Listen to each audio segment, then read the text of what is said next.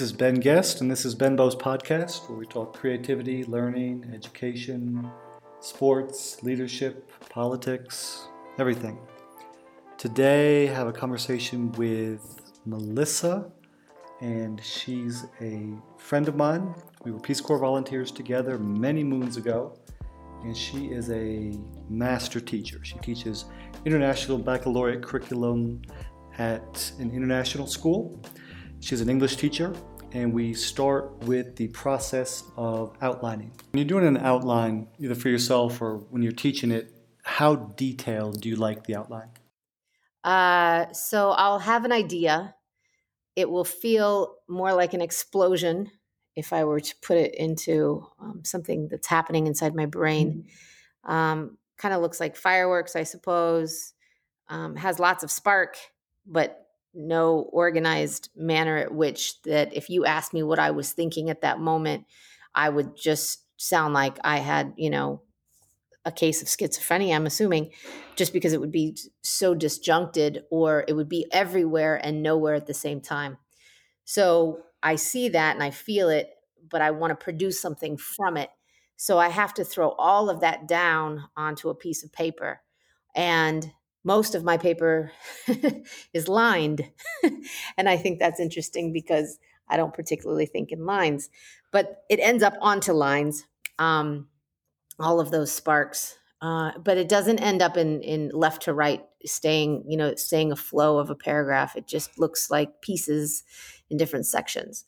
And then once I've sectioned that paper out, I have before cut it up into pieces, physically cut it, and then laid it out on the floor. And that looks like a puzzle that I'm organizing. And then sometimes I don't need the whole puzzle and I have a bunch of arrows everywhere or triangles. I have a system of symbols that ends up in the margins of my books. And those symbols all mean something.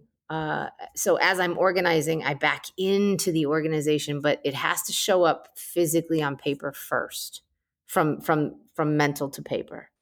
What are the conditions you like to have in place to foster creativity?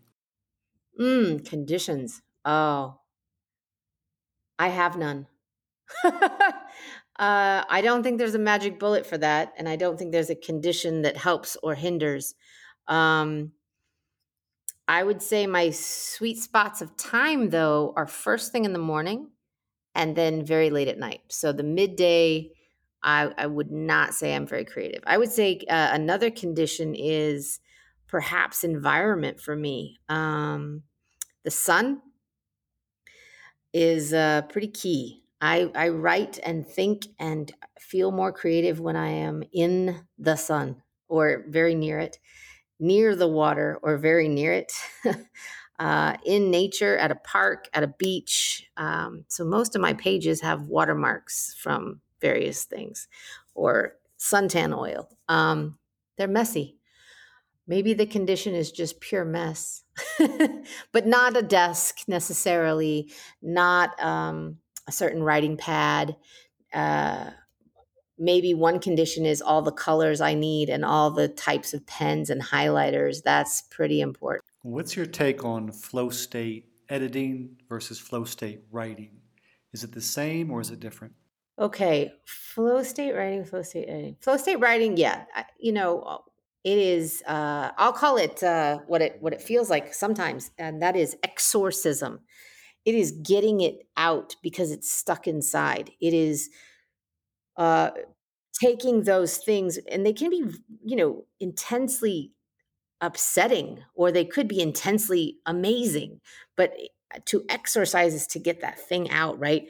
And it's stuck, and it's stuck inside of my head or my pen or my hand, and it can't come out quick enough. And for that process, I particularly like, now that you've prompted me with a thought, I particularly like a 6B art pencil that is extremely sharp on paper that makes sound when I write. So there is a sound to it. So I don't want slickery paper, and I don't want ink that gets messy at that point. I want the sound and feel of that 6B pencil. on grainy paper, preferably watercolor, actually, because I like the texture a lot. So there's a lot of texture feel. It feels better, it flows better then. And then when I think about the editing point where that's coming in, I sound things out a lot. I like assonance. I like consonants. I like to figure out where that pause really wants to be and what would happen if the pause gets moved. So that's an audio. And most of the time, because I don't have an inner voice, I have to say it out loud. And I learned only 10% of people don't actually have an inner voice, and I'm one of the 10%. So I really do have to say it out loud. And then I'm able to hear, is that a semicolon? Is that a double dash? Is that an actual line break? What does that mean, that pause, and how long is it? So pauses are audio to me. They are extremely audio. I love that idea. Audio. Yeah. I think that's great advice to any established writer, burgeoning writer, someone dipping their toe in the creative process. At some point, to take your work and read it out loud. It doesn't have to be to an audience, to anybody, just to yourself. But you discover so much about the cadence, the structure, the pauses, as you said, from reading it out loud. I also loved your ideas about the tactile nature of writing. So when I do my first outline and then I do a more detailed outline, it has to be on paper. It has to be physical. But then when I write, I like to type on the computer because I can type faster than I can handwrite. What do you think what's the magic about the tactile nature of the writing process? So I'll go into, I can also type faster than I can write. However, typing feels, I feel more that I need to babysit the words as they're coming out when I'm typing. So when my hands are on the keyboard and I'm typing, I take more time to go back to correct spelling, capitalization in the moment when I'm typing. But when I'm writing, I just scribble and I can flow faster. So whilst producing letters on paper to make families of words and passages does come out quicker on the keyboard, it is a more babied process, and then I might miss a moment of beauty if I'm typing. Whereas when I'm writing, that scribble just allows me to move quicker into that explosion that I was kind of getting at. That explosion is so quick that if I don't capture it, it could be gone, and I need it out. I need it quickly out, and so I might just draw a big old line and keep going.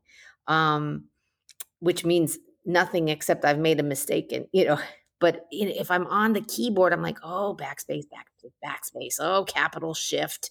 And, and then I might have lost it.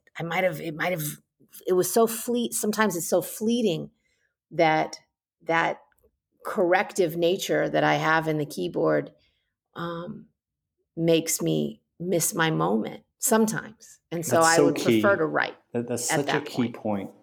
That creative explosion, right? The flow state of writing, I think you want to do everything you can to foster that explosion. And I think you're exactly right. There's a writer, an author, I mentioned him on another podcast named Chris Fox, and he'd been a coder in the tech world, and then he decided to try his hand at writing and is now making a living as a full-time author. And he took this idea from the coding world of a coding sprint, meaning you just type out the code, you're making mistakes, but you do not stop for 20 minutes or whatever allotted time. And he took that idea and ported it over to writing, where he has his outline, he's writing his chapter or whatever it is, and he knows what he needs to accomplish, and then he just goes, and he knows he's making errors as he's typing, but he doesn't check them. And I think that idea of trying to correct things in the moment you want to stay away from, because then you get stuck in your head. Yeah. And the creative side, the writing side of flow state is just, like you said, an explosion. The editing side, that's where you want to second guess everything. But the writing side, you just want to create. So I have two things off of that I can go with in response. One is an educational response, and that is um, built into every task I have or unit. The students, I will have them reflect, and for me, reflection has to be handwritten, and for me, reflection is timed, and for me, reflection is forget all the rules, forget every rule you've ever had about what goes on that paper. Just write.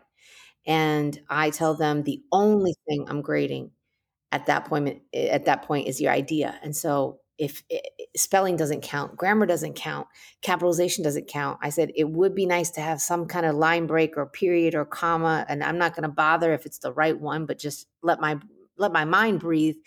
And so that stream of consciousness is how I build in reflection, because I think that's more authentic to how do you feel about this unit and what did you learn and what will happen with it. So in that sense, I like a ruleless society that lives on that paper in that moment, that just spits it out, um, without any type of worry about, oh, I know that's not spelled right. Oh, I should capitalize. So I usually tell them to write in pen. I usually tell them don't have an erasable pen. Use it, cross it out. So that's on the teacher side of that. But then when I think about, because now you've got me thinking about that typing experience. There's something really cool about seeing your work typed because it feels official. Not to say that that makes it any more official, but it feels more official. However, the limitation that sits on a keyboard for me is something that I found when I started looking back at. Do you remember diagramming sentences? Yeah, for in sure. high school? With diagramming sentences, there's this visual to it, where the prepositional phrase goes, etc. And I really loved it because it gave organization. And I love the shape of sentences. There's a book about, I think it's someone's dissertation, in fact, that they diagrammed the first sentences in many great works of literature. And I just thought that's the coolest thing I've ever seen. So with that, and then I'm going to marry that into the liner notes for artists we both like quite a bit. And in her liner notes, it was like art to read them. And then there's a poet, Nahira Waheed, in her second book, feels a lot like that. And what happens is those pieces have lines and breaks in places that visually I can't produce on a keyboard. It's typesetting nightmare. And I don't know if it's even describable at this point, but those visuals are how I think I want to write and for it to appear. Totally get it. So, Melissa, can you hear me? That editing process on a keyboard is a little bit tedious. What am I currently reading? I am reading Freshwater. And this is a brilliant book that reminds me of Ben Okri's Famished Road. It has some feel like that. At the same time, I'm reading Toni Morrison. She's beyond brilliant, the source of self-regard. I am still working through and loving and marking up. One day I will write about this place, which is a memoir. And on my bedside, I have a couple more books that I revisit often. I revisit Khalil Gibran's The Prophet quite a bit. I revisit Bell Hooks' Art on My Mind quite a bit. And then in terms of another new book that I am working with, it would be, what is on my table? Man, The Lies That Bind Us. So those are the books that are currently feeding me. My conversation with Melissa. You can find all of my work at benbow.substack.com. That's benbow.substack.com. Have a great day.